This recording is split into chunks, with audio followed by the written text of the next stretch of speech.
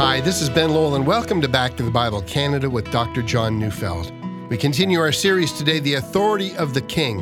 So let's turn in our Bibles to Matthew chapter 8, verses 11 to 17, as we join Dr. Neufeld for a message entitled, He Bore Our Diseases.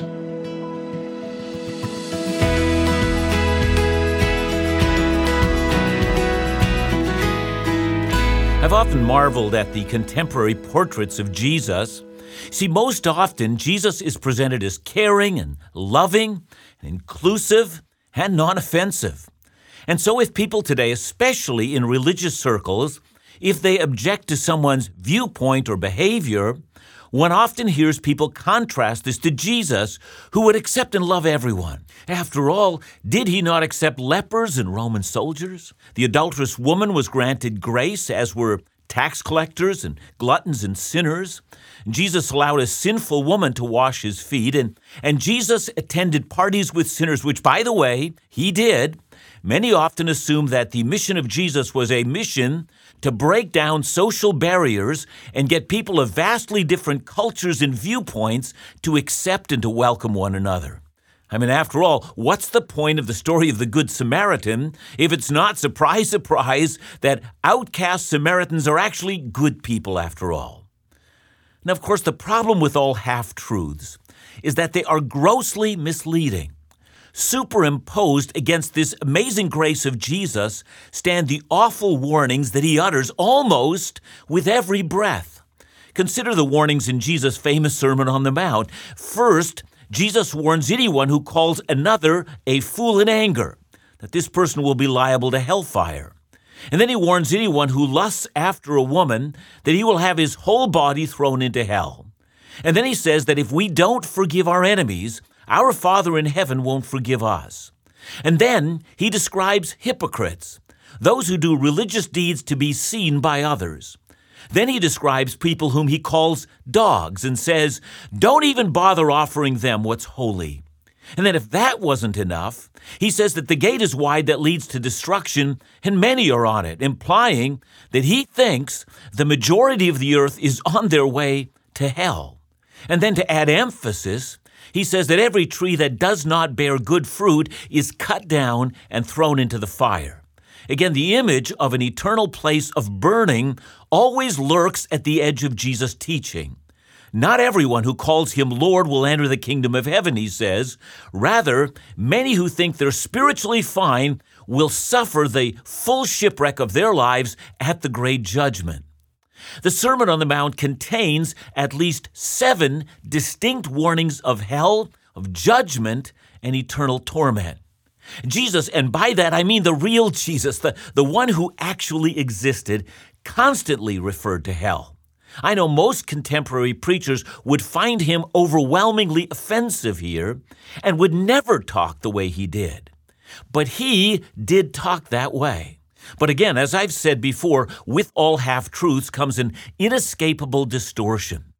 So if you must know, there is in Jesus both a man of grace and welcoming of the most unworthy of people, but this image of Jesus must be supplemented with Jesus, the man who is constantly speaking about hell and warning about hell and describing the terror of hell. And then we come to Matthew chapter 8 to 11, where the teacher of the kingdom becomes the great king of the kingdom, the king with authority. We watch Jesus healing a leper, and then with a single word has compassion on a Roman centurion and heals his servant. And it is right here that we see the coexistence of these two themes, unbounded grace and warnings of wrath and hellfire. So let's read Matthew chapter 8, verses 11 to 12.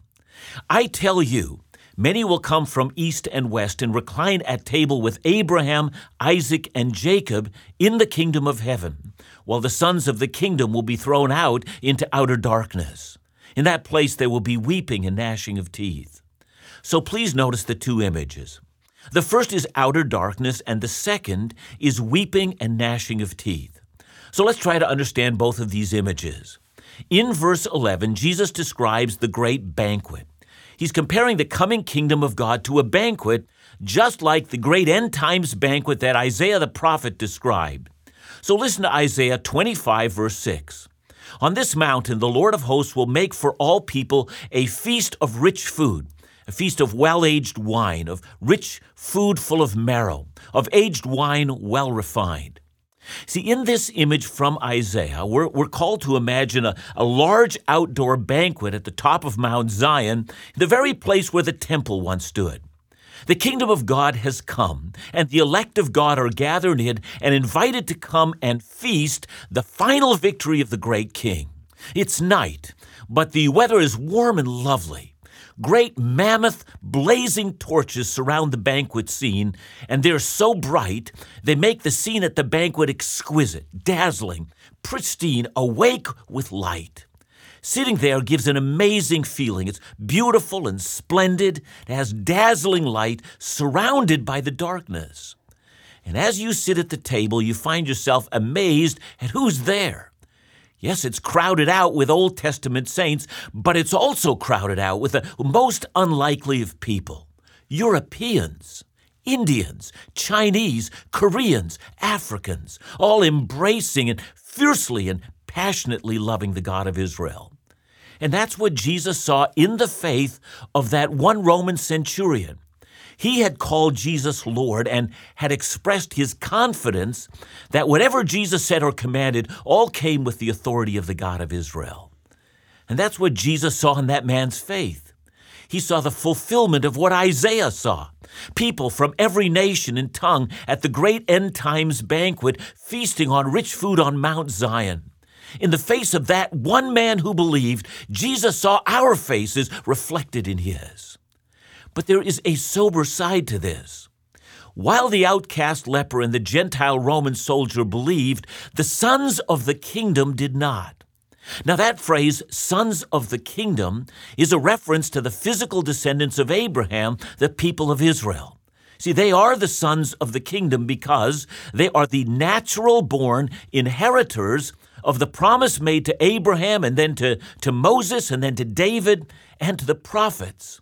But Jesus has already noticed that whereas the Roman centurion had grasped who he was and had an extraordinary faith in him, the sons of the kingdom as a whole would in the end reject him.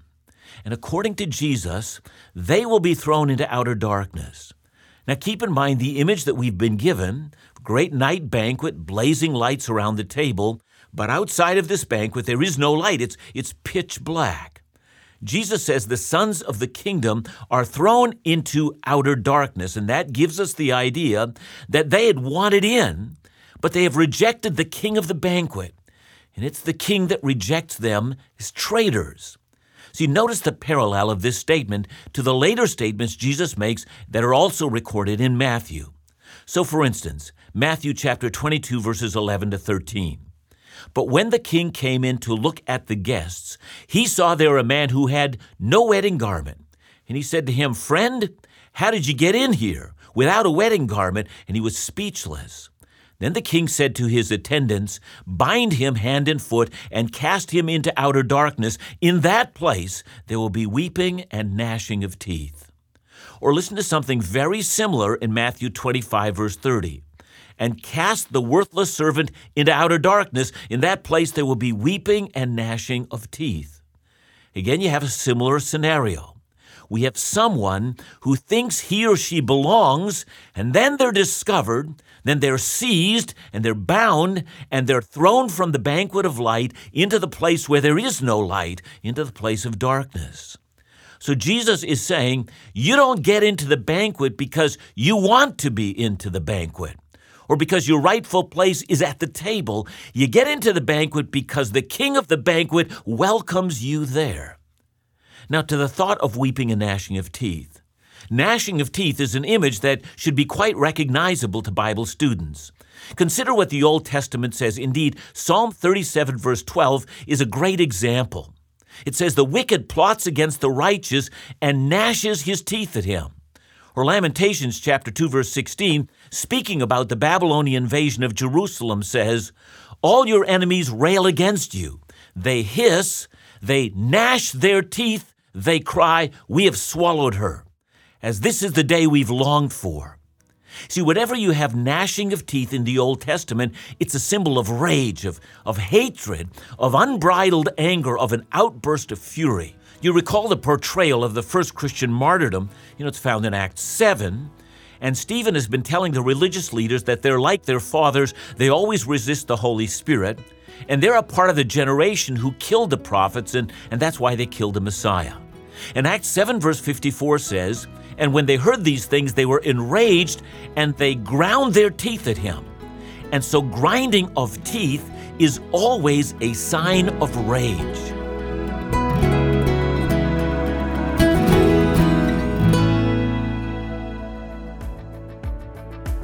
Now's the time to place the gathering in your calendar.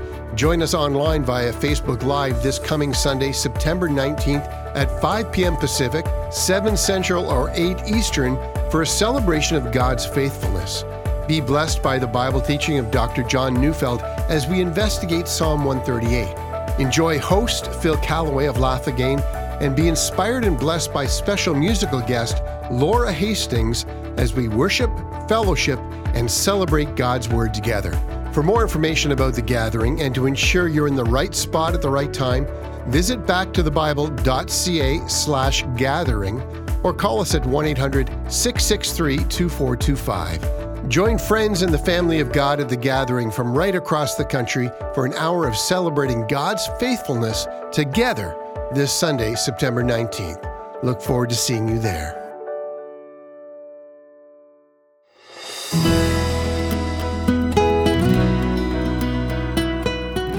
When Jesus says that those who are cast into outer darkness gnash their teeth, he means that those who have rejected him are arrested, they're bound, and they're thrown into darkness. And in shock and horror, they're grinding their teeth in rage at having been excluded, and they're howling, and they're weeping tears of unbridled anger when they realize that they've forever been excluded from that great end times feast. So in Matthew 8, after the healing of the centurion's servant, Jesus is teaching about heaven and hell. He's saying that hell is made up of people who think they deserve to be in heaven, and heaven is made up of people who think they deserve hell. Please pay attention to this.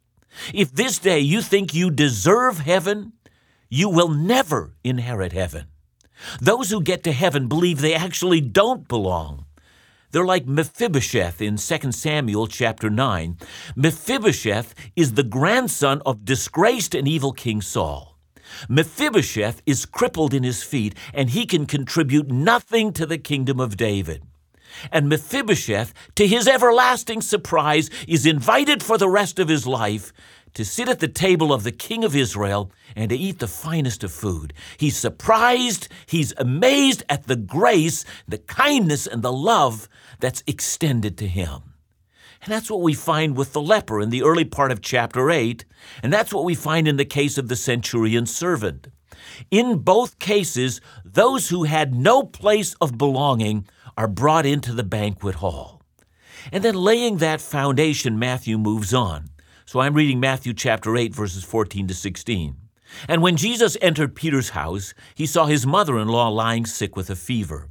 He touched her hand, and the fever left her, and she rose and began to serve him. That evening they brought to him many who were oppressed by demons, and he cast out the spirits with a word and healed all who were sick. This was to fulfill what was spoken by the prophet Isaiah. He took our illnesses and bore our diseases. See, here Matthew shows us the healing ministry of Jesus, and in all these cases, he makes no mention of faith. Indeed, on an evening, we learn from Luke that evening was the evening after the Sabbath, and people crowded around Jesus, and you can imagine him going through the crowd. They've just seen the sun go down on their Sabbath celebrations. There were demon-possessed people there, and the demons are fleeing. Insane people suddenly are in their right minds. And the sick, the sicknesses that were healed that evening, everything from migraines to malignant tumors to blindness to people on their deathbeds. Everyone got healed that night. I mean, what an evening that must have been with Jesus. Now, we do know that the people of Capernaum eventually rejected him. I mean, they got their bodies healed, but their hearts simply would never come to the faith of that one Roman centurion who guarded their town and paid the money to have their synagogue built. And with that comes a question. If some people who were healed didn't embrace a notion of unworthiness and didn't have genuine faith, but instead still thought about position and title and worth and the significance of being Jewish, well, what do we make of these miracles here? Well, look again at verse 17. Matthew says, "This was to fulfill what was spoken by the prophet Isaiah. He took our illnesses and bore our diseases." See, here Matthew does what he often does in his book. He quotes the Old Testament, showing how Jesus fulfilled Old Testament promises. So here he quotes Isaiah 53, and most of us, I know this text. It speaks of the suffering servant, and we know that it prophesies the coming of the Messiah. So Matthew's quoting Isaiah 53, verse 4, and when he does so with an understanding of the entire passage. See, in that passage, the servant of the Lord, or the coming Messiah, will be pierced for our transgressions, for the Lord will lay all our iniquities, that is, all our sin, all our rebellion against God, all of our treason against heaven, the punishment for all of that will be placed upon the Messiah. Theologians call that the doctrine of the substitutionary atonement. Christ would take our place, our punishment would be borne by him, he would be substituted for us, crushed for us, stricken for us, afflicted for us, pierced for us, wounded for us. The passage Matthew is quoting looks forward to the cross. See, but how can Matthew say that the healing ministry of Jesus that night in Capernaum fulfilled Isaiah's prophecy of the substitutionary death of the Messiah? So how can Matthew say that Jesus took up our illnesses and bore our diseases? Well, let's answer that second question first. Sicknesses and sin have a direct connection. That doesn't mean that every time you're sick, you've sinned. It means you wouldn't be sick at all if there wasn't sin, both in your life and in the world. And when the great banquet comes at the end of time, when the kingdom finally and ultimately arrives, all sickness will be banished.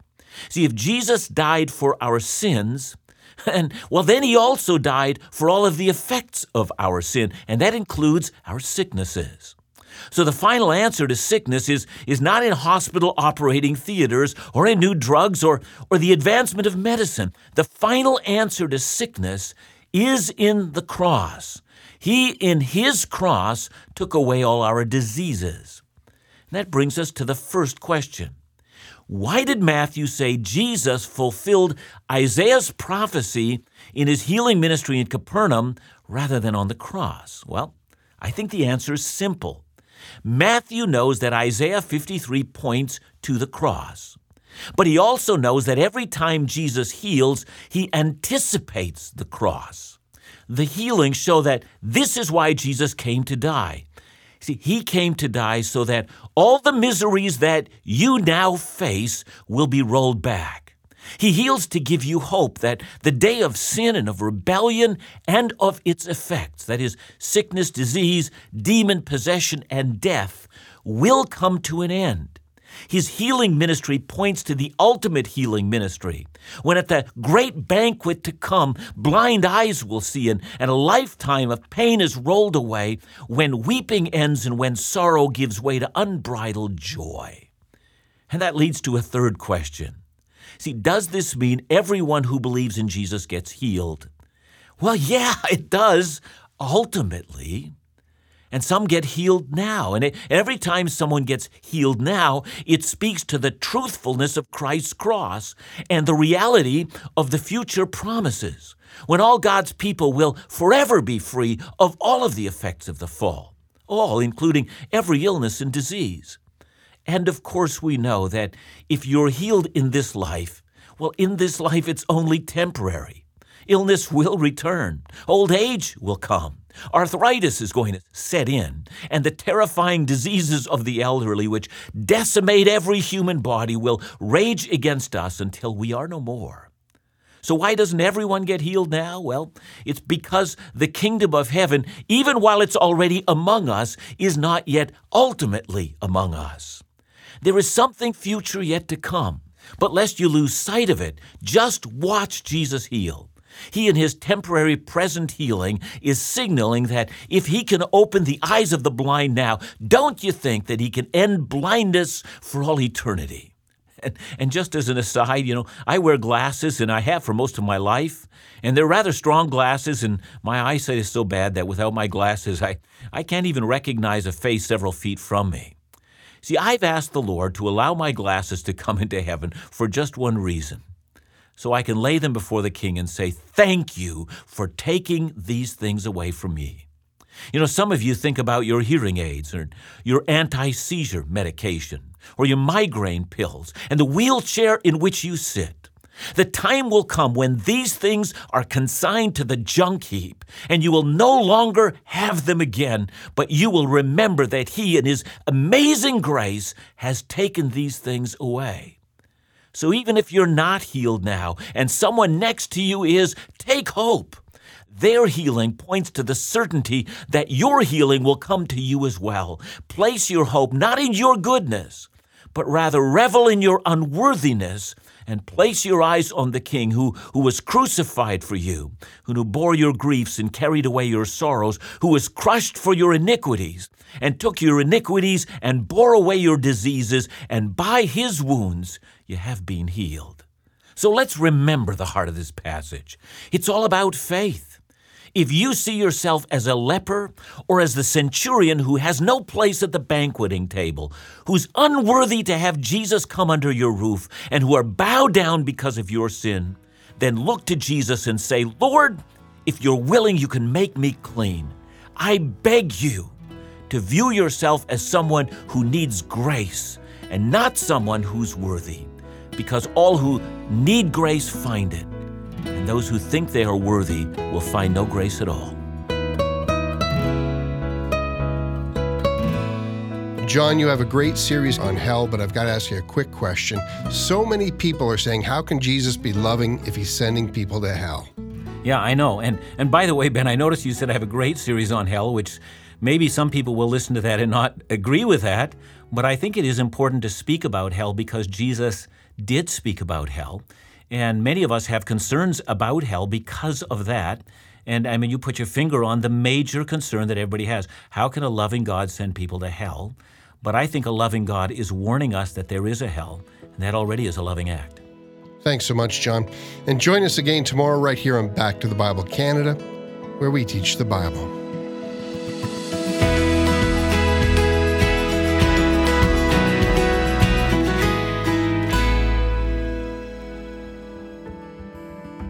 Back to the Bible Canada exists to disciple God's people through Bible teaching that strengthens the church and builds the kingdom. We believe the church is essential to God's people, and in uncertain days, your prayers and support of the church is critical as God uses it to advance the gospel. To encourage and equip God's people, we're offering Dr. Neufeld's new series, Lessons for the Church, on CD for free. Request a copy for yourself, a friend, or place it in the church library. Back to the Bible Canada exists to build disciples who know the Bible and serve the church. So we encourage you to stand with your local congregation. Refresh your hearts towards it. Be engaged with its ministry. Extend grace to the saints. By caring for your church, you're loving the family of God. For more information or to order your free CD copy of Lessons for the Church, call us at 1-800-663-2425 or visit backtothebible.ca.